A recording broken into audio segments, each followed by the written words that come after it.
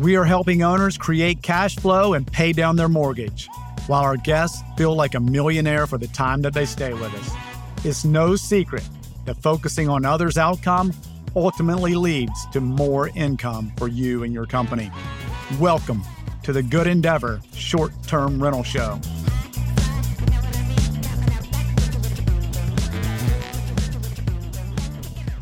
Welcome to the Good Endeavor Short-Term Rental Show. I'm your host, Mark McDaniel. We have got a very special guest today, a dear friend, an old friend. We've kind of worked together in the past, and Brian has zoomed past me career-wise. But Brian has been in finance sales, in software sales very successfully, and he decided that he wanted to own operating companies. A lot of us here on the Short-Term Rental Show, we buy properties, but whenever I was buying properties, he was buying actually operating, moving companies with people involved. And so his first company was a machine shop years ago. And since then, he scaled to 29 different operating companies, from trucking to a minor league baseball team. So very impressive. The reason we're bringing Brian on the show today, because he looks at a good deal of businesses every day, and he understands the business world, and he's going to give us a really good outlook on where in the economy might be cracking a little bit, where is solid, and where would, just things that we can be thinking about as we move forward with our investment portfolio. But that's that. Welcome to the show, Brian. Thank you for joining us. This is special for me, man. It's special for me too. And for the listening audience, I mean, Mark and I do go back probably 15 years, and in our respective careers, and just to see where God's taken us. I mean, it's been a really special journey, and it's cool to be on the show with you today. And if you recall, it was just about 6 months ago. You're up here in my office in Minneapolis, Minnesota, and we were talking shop and just dream weaving together and talking business, and it's just crazy to see how even since then how the world's changed. It's amazing, and that we got to do that again. By the way, yeah. Next time I'm going to come visit you. I would love that. So, Brian, give us a little. I mean, obviously, I went over a little bit of history, but you're in this business world, but give us a little background.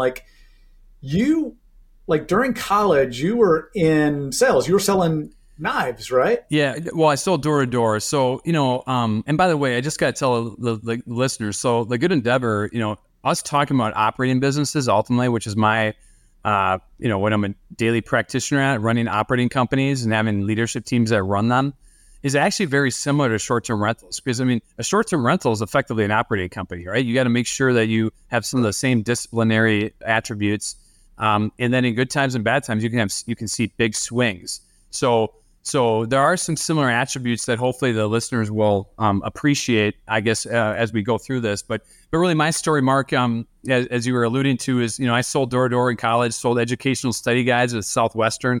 A really good experience, taught me a lot. I always had an entrepreneurial bent throughout, my formative growing up years in high school and that sort of thing. Did a lot of side businesses and hustles, if you will. Was very entrepreneurial, but then settled into more of a steady corporate roles, both at accounting firms and professional services firms, as well as enterprise software, and then ultimately some large regional banks, which is where Mark and I met. At the time I was at a subsidiary of a large regional bank, and we provided financing for some of Mark's clients in his profession. And so that's how we became yoked together with some shared clients and some shared experiences. And that's a lesson too, just building in relationship through shared experiences. And so when you kind of manifest all that stuff into where I'm at today, it's a long story, but ultimately I made the decision about 5 years ago to be full-time leader with the businesses that I owned and operated. But the story and journey began with that machine shop back in 2014. So you had this machine shop and you got it up and going, you got it profitable, and you're like, man, this is going well. It's kind of how I think about short-term rental properties. I kind of started at the time, it's different now, but at the time when I first got into it, I started with the end in mind. Like, this is where I want to be in 5 years. And I backed into it and was like, okay, to be there, I need to create this many good experiences, which creates this much rental revenue, which creates this much principal pay down, and on and on and on. Is that kind of the same mindset you had? You really have to begin with the end in mind. So you're absolutely right. And the machine shop in 2014 was really a manifestation. Had a great career going in the real world, so to speak, corporate America. Was traveling a lot, and my dad had just passed away. And he asked me a question on his deathbed when he was in hospice. He said, "Brian, because I was probably complaining about having to travel or the stresses of the corporate life," and he just looked me in the eye, on his deathbed and said, "Brian, like, what are you chasing? Like, what are you chasing?" And it was kind of a pivotal moment in my life, both here on earth and beyond. It caused me to really reflect, like, what am I chasing? Am I chasing merely selfish, earthly ambition, or something bigger? And so, I also, had at that time been involved in a lot of exotic investments, much like I'm sure the listeners on your program, Mark, are. Like, they have different side investments or, obviously real estate and short-term rentals, but also other maybe side things that produce, income. And I had a lot of that stuff, right? Including short-term rentals. So when my dad asked me that question, it caused me to reflect. And I'm like, you know what? Where did I find joy? Well, I found joy helping people. Where it wasn't about me necessarily, but it was still about success. I'm not going to lie. It was still about success, but it was more than that. It was like, how do I help enable people, encourage, equip, collaborate, uplift, and then ultimately have impact and influence in whatever pursuit it is? And I found the common thread of that is operating companies. I'd help turn around one of my passive investments during the recession, going back to 2008, 2009. I had become the managing partner just on the side while I still had a day job. And I'm like, wow, I was pretty darn good at that. Like, I turned the company around. We got it profitable. I eventually successfully sold it. And I'd done that a couple of times with different pursuits. And it wasn't like I wasn't intentional about it. I'm like, well, wow, what if I became intentional about it? Like, wow, that could be something special. So in 2014, I partnered with a local friend of mine, a dear friend of mine, still dear friend to this day, and we together bought a manufacturing company, precision manufacturing company, and to this day we still own it together. Although I did sell, in that case, a good chunk of it to him, so he's the main owner now. But we still are partners, and that's still a thriving business to this day. But that was really where it got started, and then a year later, Mark, I got a transportation company. I started a cell phone repair company. There's all sorts of businesses that started to follow after that. And fast forward now, and we're knocking on 30 different operating companies that all have different P&Ls, mutually exclusive streams of income. Over 1,000 people across all these companies, $250 million in annual revenue. So there's a materiality and size and scope to it that we've been able to create a platform around, much like your listeners, much like what you've done with the short-term rentals. And so it's an exciting story. A common theme with you personally, and a common theme I think in business, is that, like, if you're going to do something, do it really, really well. And I think that's the genius of how we were made. Like, we were made, like, if we do something really well, at the end of the day, we feel personally satisfied. And also, if we do something really well, whoever is the beneficiary of that interaction, the receiver of that service or good, is appreciative. So why not, like, if you're going to do it good?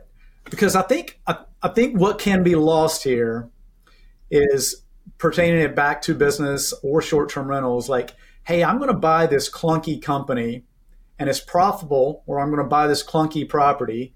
It's profitable now. I'm just going to, like, drain all the juice out of this grape. I'm not going to reinvest in the people who's operating it, or I'm not going to reinvest in the decor to make it look better. I'm just going to drain all of it out of it. And eventually it becomes, it's like the old man or the kid in the tree, like, who takes all the apples off of it and takes the limbs off of it and on and on and on.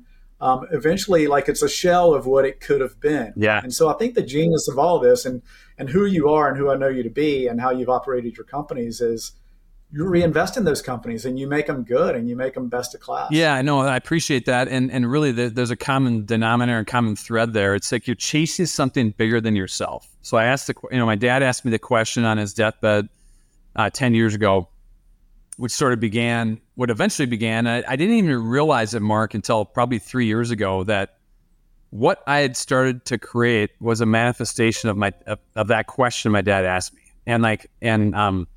That's the other surreal part. Like when you look at your life, you got to really be honest with yourself and honestly reflect on what motivates you. What are you chasing? Because if you're just chasing, well, I want to have resources and money to do this, that, and the other, like that will fail you. That will disappoint you. You may hit all those numbers or hit all those goals, and then you're going to be like, wow, that's it. Like, and so there's got to be something more. And for me, it's having the chance to have that culture, which you're talking about, that cultural element where we come alongside a business owner. Yes, we buy reliably profitable, sleepy, heartbeat of America companies all around the U.S., primarily in the upper Midwest, trying to get some down in the Southeast here. We'll be working on that here in the years to come. But that drive the heartbeat of America. The one thing that's worthwhile for all the listeners to realize is small business, which short-term rentals are included in that, obviously, are part of that, drive almost half of the U.S. economy. And yet, at a federal level, at a state level, a lot of times those are the businesses that they don't get neglected per se, but they get overlooked as far as like resources. And then they also don't provide incentives to the degree that I think that I'd like to see to help, perpetuate the American dream. And so which is innovation and starting a business and being an entrepreneur, all these different elements that can exist here in America that are a little bit harder to do in other places in the world. And so how do we do that with what we have, with the confines we have? And so for me, it was a pure motivation of just being able to really, really have that impact and influence with the people, with the companies we acquire, with the customers that we serve, and then also the stakeholders that are impacted, and that includes folks, in the nonprofit world. So when we make money, when we toil, when we go through adverse situations in business, we know it's worth it because ultimately our end beneficiary isn't just lying in our pockets. It's actually providing good for others in the form of all sorts of different areas, which is a key part of the True North culture. That's awesome. You said something to me when I was up there in November. And you said, look, Mark, we're going to these owners and we're telling them, like, we're not trying to turn a bunch of knobs or pull a bunch of levers. Like, our deepest desire is for you to come back in 5 years and say, I'm so happy that I sold my business to you guys. And so there might be a lot of sharks out there, and there might be a lot of folks who are trying to turn the dials and pull the levers and like drain the all the juice out of the grape, so to speak.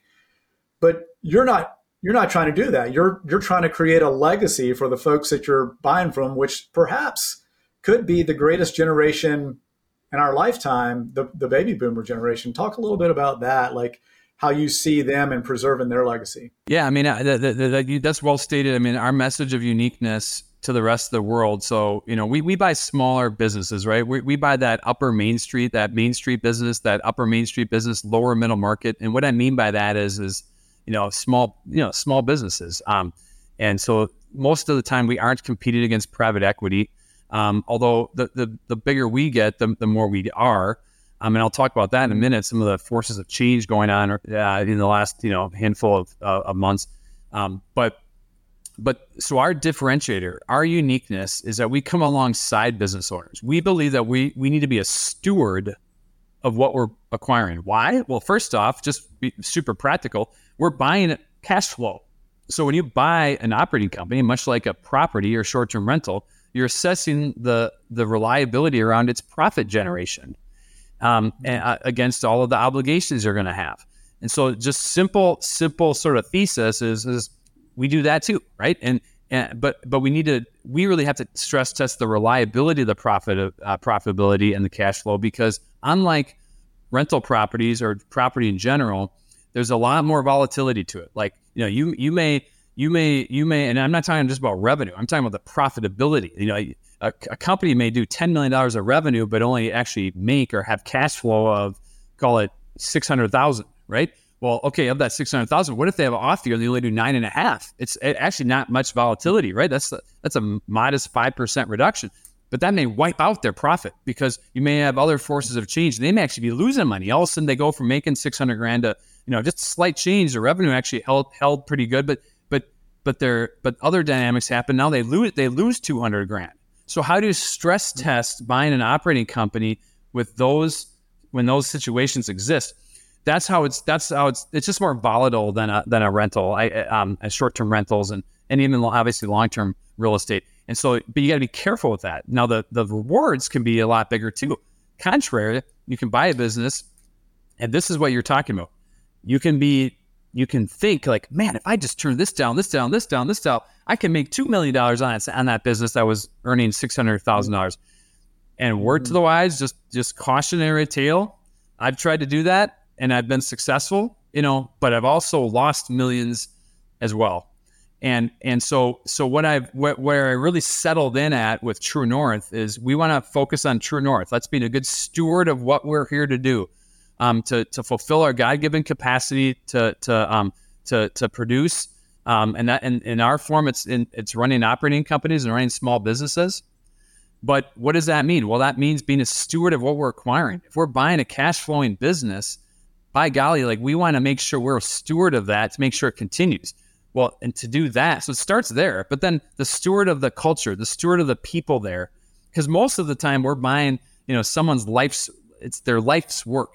They've owned the company for 20, 30, 40 years. They've poured their heart and soul into it, and they want to make sure that we protect their employees, protect obviously their name or legacy with the company that they started. And so we take that equally, really more seriously, because we know that if we do that, the preservation of the cash flow and all that stuff typically takes care of itself, right? But so that's a big deal. And I think the cautionary tale for listeners is like, if you're trying to leave your day job, if you're trying to create more cash flow in your life so you can quit the day job, you just got to be soberly realistic on what that would or would not look like. And a lot of times it's not by trying to reinvent the wheel. Or turn lemons into lemonade. I think so often in today's society, people measure success by instant gratification. Well, and so in the business sense, it's like, oh, I'm going to buy a business, I'm going to double sales, and we're going to quadruple profit, and we're going to make it. Well, okay, but is that the true measure of success? Isn't there something to be said about steady Eddie, which a lot of real estate investors, already understand? And I think we've taken that real estate approach and brought it into more the operating company mindset, which is distinctively different than private equity and angel investments. We don't have a buy, grow, and flip strategy. We have a buy and hold for the long term. So I don't know if that helps, but that's really what drives everything. So from the minute we meet with the potential seller of a business, we're talking about hey, we want to be a steward of what you've created. Man, that is so special. That's super cool. That is so unusual, because the almighty dollar is something that everybody yearns to get to, and so. It's really special how you approach your business and how you take a look at it. I'm gonna change our trajectory a little bit here, because you have, with 29 operating companies, from transportation to finance to a lot of stuff in between, you have a very unique perspective. There's a lot of narrative out there about the economy right now. There's a lot of narrative around interest rates. Is the economy going to go down? Is the housing economy going to go down? Is it a regional thing? Is it a national thing? And real estate a lot of times is a regional. It can be very micro. But I would say you have more of a macro look at things. What are you seeing, and which one of your companies are kind of giving you the glimpse into into some of the cracks in the glass, so to speak? Well, the great questions, and the timeliness of it's, obviously, crazy. I look at what's happened in 2023 and what that means for the future and what lies ahead. I mean, there's just a lot of, nobody has a crystal ball, right? But I can tell you directionally, I think we're in for a little bit of a bumpy ride here moving forward. And people ought to just expect it, not hope that things improve, but just really expect it to be bumpy and maybe even get worse from an economic standpoint, cost of funds standpoint, all that stuff. But to answer your question, so True North, almost 30 businesses. We have distinctive industries. We do a lot of the traditional industrial type of businesses. We're almost all B2B, with some few exceptions. But a lot of the industries we're in are manufacturing, distribution, packaging, transportation, logistics, M&A. So we actually have an M&A firm where we're sell-side advisory, both in Main Street and then lower middle market. And then also a sports division, which is kind of more my exotic fun stuff, right? But across all of them, what you're starting to see is some trends emerge. And this is for all the listeners here, like there's some material things you ought to either write down or just really, really remember. Really four things. Flight to quality. Okay. Flight to quality. What does that mean? Okay. Flight to quality is the lenders. Look, if you're a lender, you're going to focus on only underwriting reliably profitable, safe, cash flowing businesses where you probably have, an abundance of collateral. Outside of that, you're gonna have a hard time, having banks underwrite anything right now. That's right now, right? If you're on the other side, like let's say you're trying to, sell your business, right? You're gonna take a flight to quality. You're gonna take a bona fide money in the bank kind of offer over a higher number because it's more reliable, right? So again, flight to quality. Number two, smart money over cheap money. And that's happening. Any listener probably sees that already. And smart money over cheap money. What does that mean? Well, think about this. Interest rates have gone up. If you're going to fight for the hottest rate, you're going to be subject to the terms and conditions of banks or whoever the lender is, which is going to be pretty problematic and especially in today's climate, going to be really restrictive. As opposed to smart money, which is fundamentally smart money is smart money, right? What does that mean? That means that while it may be a lot more expensive in some cases, it's smarter for you. Why? Because it gives you more latitude and flexibility to endure and withstand pressures and elements, right? So if there's a big deficit of rental income, if you're a short-term rental, even if you're paying a higher mortgage, if it allows more flexibility, whatever that might be, right? That's worth it, right? To weather this storm. So what you're seeing is this flight to quality where it's smart money over cheap money. Because in the times where it was 3% and 2%, all this crazy interest rates, it was really easy to shop because everybody was trying to lend you money to just to put money on the, put your asset on the books. But now they're all, banks are only going to choose smart money over cheap money. Again, flight to quality. And then you as on being on the side of it, whether as a borrower or whatever, you're going to choose flexibility over price. So let me say one thing there. I actually heard Barbara Corcoran, who's from Shark Tank fame, talking a little bit about this. She was like, if you can find a good deal now, despite the interest rate, if you can find a good deal and close on it, then it might still be worth it, because come next June, when rates go down, there might be another crazy frenzy. If mortgage rates go from 8 to 5.5 within the next 18 months, there's probably going to be another frenzy for the property that you just got at a good deal. So that might be like smart money versus like, I'll just buy any old thing because it's cheap money. Right? Totally. Well, and so think about that statement. That's so wise. This is playing the long-term game, right? If you fundamentally have a really good property that's going to withstand the test of time, interest rate, cost of funds, the type of structure you're in, that's going to be temporary. And if it's fundamentally a really good asset, whether it's a business or property or whatever, like that should withstand the test of time, no matter what instrument allows you to acquire it, right? So So there's a lot of lessons to be learned, and that incorporates both concepts, right? The flight to quality and smart money over cheap money. Like focus on quality, and then focus on smart instead of necessarily cheap. Because if you do those two fundamental things, more often than not, you're going to end up in a pretty solid position. Because if you chose quality withstands a lot of elements, right? It's like building something on granite instead of building something, on sand, right? It's just choose wisely. The only other two things I wanted to mention, Mark, too, is because there's really these four concepts. And I'm actually going to be talking about this, to different groups here in the next month or so. The winners are going to be the people that are in the arena. That's number 3. The winners of this, any sort of recessionary pressures or cost of capital issues and all this stuff, are going to be the people that are willing to be in the arena. In other words, it's not going to... Teddy Roosevelt. Yeah, that's right. It's not going to be the folks that are in the ivory tower or saying, hey, thou shalt, or just kind of looking at the, you gotta be willing to roll up your sleeves. And by the way, that includes, and I don't mean to get off topic, but that includes being at the office. That includes showing up. That includes like doing the face-to-face, building relationships, making the investments necessary, being active, having a bias for action. All of these things, I'm just telling you, to those folks that are willing to do that, they're gonna be ahead. And the ones that are gonna be idle or say like, hey, we're just gonna see what happens, wait this out. Like, I think there's gonna be a lot of missed opportunities. So that's the third. And then the last one is just culture. What I'm seeing as a trend and direction in all of life is culture.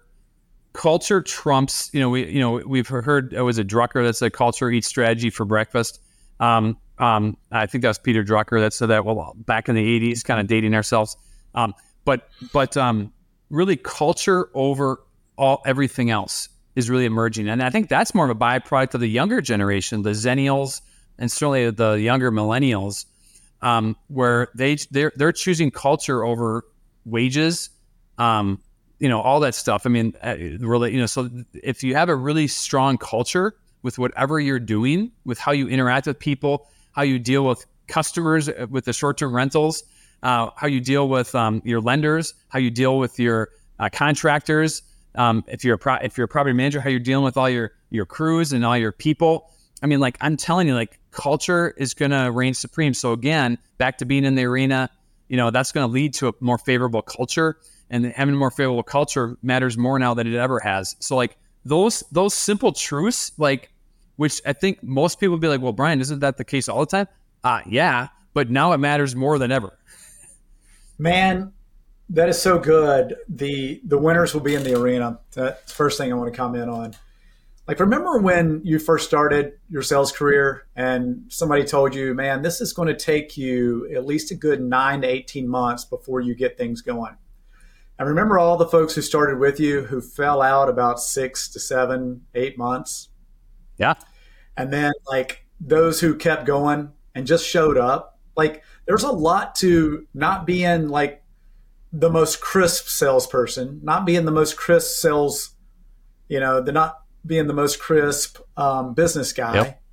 But just being there and being reliable and accountable and just being there over and over. The winners will be in the arena. It's because you're not trying to skirt it. You're not trying to shortcut it. You're not trying to elevate yourself out of it. I think that's so good. And then the culture kind of trumps everything else. Absolutely love it. Yeah. Because you can kind of see that. I like Elon Musk. A modern day kind of cultural guy. Yeah. I think he's created incredible products and created a heck of a following. But there were certain things culturally inside of the business, inside of his businesses that cause people to leave. And so when there's when you have a lot of choice, I guess if you're like him and you are the only guy who sells this particular thing and you have such a brand, it might be different. But when you're on Main Street, like you and me, and we have day-to-day interaction with guests and we have day-to-day interaction with owners. And they can choose whether they want their interaction with us, or they can choose whether they want their interaction with somebody else. And the same with you, same with your machine shop, same with your transportation companies, same on and on and on. If they can choose, and there's this lineage that runs, there's this line of culture that runs throughout your business, from you through your general manager, through those kind of folks on the front line. And it's the same heart, and it's the same communication style, and it's the same reliable solutions over and over. Man, that is so good, because as a consumer, you don't want peaks and valleys. You want something consistent and reliable. That's why franchises work so well, and cultures, consistent cultures work so well. Yeah, I know. Well stated. And I think the ambition, I mean, think about bringing it back to the good endeavor and, short-term, just even like rental properties, but it kind of transcends into life. But even from a rental property perspective, we rented a property down in South Carolina here as a family a handful of weeks ago. And, the experience was awesome. And it was a short-term rental, right?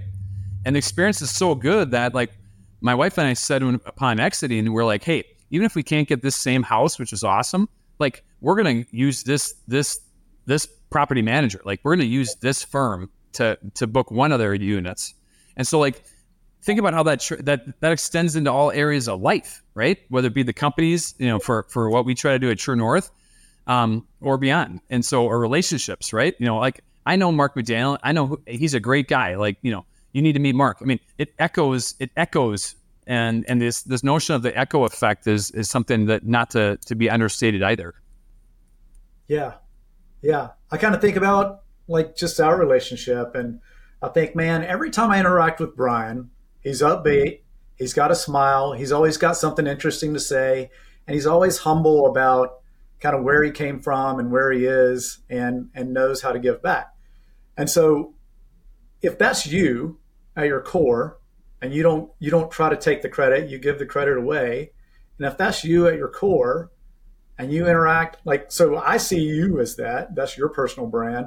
But if you interact with all 1,000 employees in the same way, that just permeates organizationally. And you're right, it is transcendent. Like, if somebody shows up to our property and they get a basket of goods, and the kitchen is clean and everything's operable, and anytime they reach out, they get communication back right away, like, that's great. That's good. That's reliable. Yeah.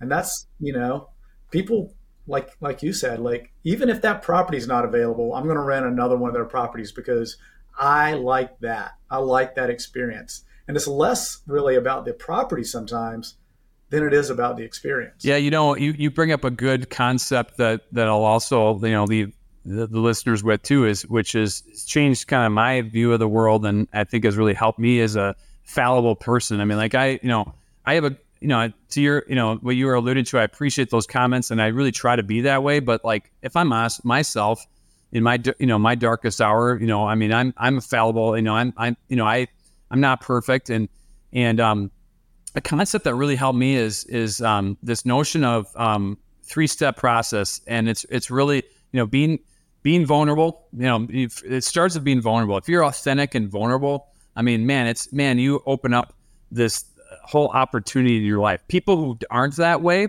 you just closed off a ton of opportunity. You don't even realize it. So to be vulnerable, be honest about yourself, about your fallibilities, big deal. And then the second part of that is surrendering the outcome. So if you're vulnerable, if you're honest with yourself, if you're and others, and you're willing to surrender the outcome, it's kind of like what you're talking about on the set when we were getting started in sales, right? Like, where it's like we had to be vulnerable, like we were with each other, which probably helped build our friendship, right? We're talking about how we're willing to surrender the outcome because we know the simple truths of doing things over and over again, and just surrendering the short-term outcome. We'll be, we trusted in the process, right? Surrendering the outcome, truly surrendering, helped us be successful. And then the third part, though, is doing the work. Like, so you got to keep doing the work, right? So it's be vulnerable, surrender the outcome, do the work. If you do those things in that order, it's amazing how life sort of comes together. Across all of that is this notion of surrendering selfish ambition, which is really hard for for really anybody in today's society to do, because you look at everything's instant gratification, social media, this, influencer, that, this many followers, this many likes, all that stuff. It's really hard to surrender selfish ambition. But like, if you can successfully do that and live those three principles, man, it's amazing how things just take off. Brian, you were talking about selfish ambition, and it's so true, but it's interesting the way we were built. It's almost like the most selfish thing you can do is to help other people get to where they want to be. And here's where that's coming from. Like, it doesn't make sense. Like, when you focus on your day to day, you're like, I'm going to take away from what I want to do to go over here and focus and help them get to where they want to be. But the thing that makes me feel best, like the thing that makes me the happiest, the most joyful, is helping other people get to where they want to be. And it's an old Zig Ziglar saying, if you help enough other people get to where they want to be, you just will get to where you want to be. And so it sounds contradictory to take time away from yourself and your own ambitions and your own goals. But it's almost like, as part of your goal, as part of who you want to be, if you make, hey, I want to help this person or these group of people or as many people as I can possible, I want to incrementally make their life better by 1%. And if you can make hundreds of people's lives incrementally better by 1%, I guarantee you your life will be better. Right? But it's a different idea of self-ambition. It's a different kind of framework in your mind to even think about that. Yeah, no, oh man, it's so good. It's just keep preaching, man. I mean, I totally agree. And I'm not saying I'm the best, even the best at this, but what I've learned in life is that the most fulfilling events, when I started reflecting on what am I chasing in life, it was when I help people. I mean, and not to get too overly emotional or overly vulnerable on the podcast, but the brutal truth is it was when I saw people achieve like their potential, specifically like in a business sense, is where I found the most like fulfillment and engagement within business. And so it was like, wow, if that's the case, like I got to do more of that. And that manifested itself into like surrender it. So I just got to stop thinking about myself. So for me, it's like thought control. I got to really check my selfish thoughts at the door. And I'm saying this because I'm not good at it. Like, I got to do it every day, like in every moment. I mean, even when I look at my schedule, it's like I get selfish in a hurry because I'm like, man, my schedule isn't even my own a lot of days.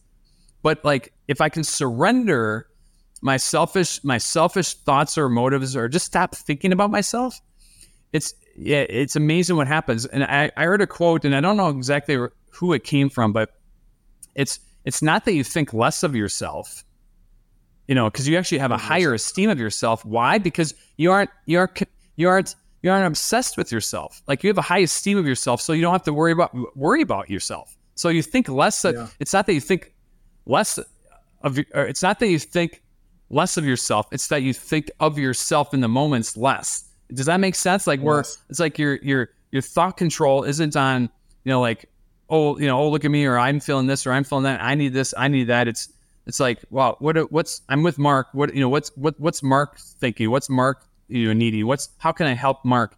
It's the thought control. And I'm saying this because I've struggled with it in my life. And the perfection, the sanctification of pursuing, and surrendering, pursuing less selfish ambition, surrendering selfish ambition is what I'm talking about here.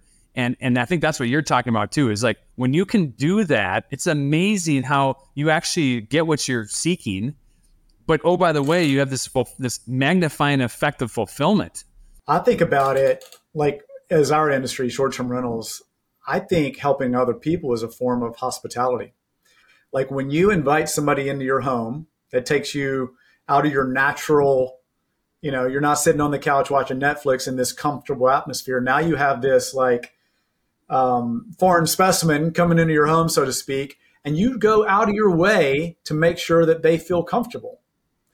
And at the end of the night, you're like, man, I really love doing that.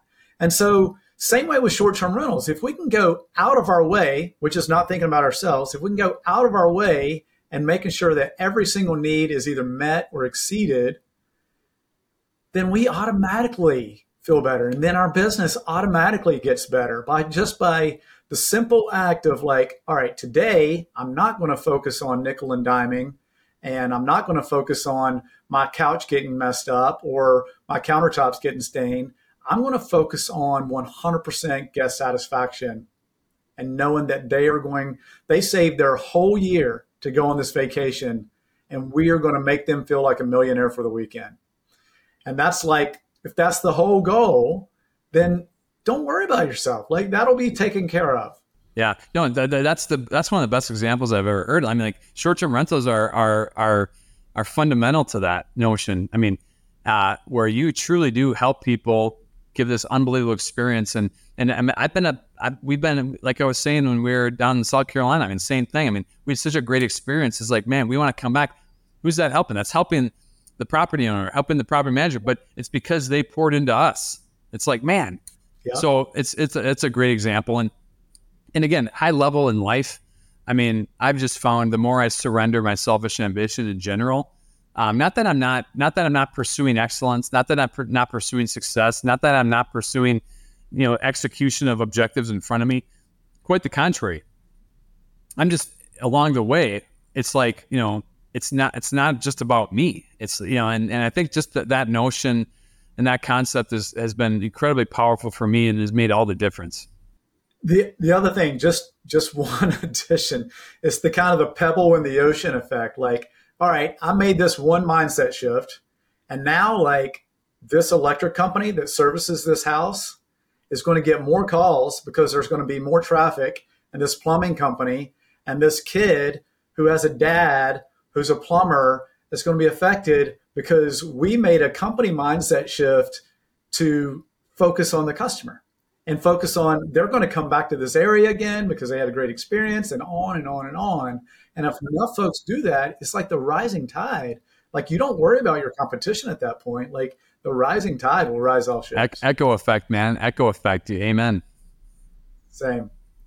Well, man, sorry for talking so much because I really just love hearing you. I love hearing you, man. It's fun. It's fun to talk. It's fun to dream weave. Yeah. If you had to recommend, not kind of the same old book, but if you had to recommend kind of one business book or maybe as a spiritual book to our audience, what would it be? One that's kind of been a little transformational for yourself? Oh, there's been so many over the years. The one that comes to mind based on just kind of the conversation we've had today, though, is probably Halftime. I know you're familiar with it, and it's really pursuing, moving from this pursuit of earthly success to more eternal significance.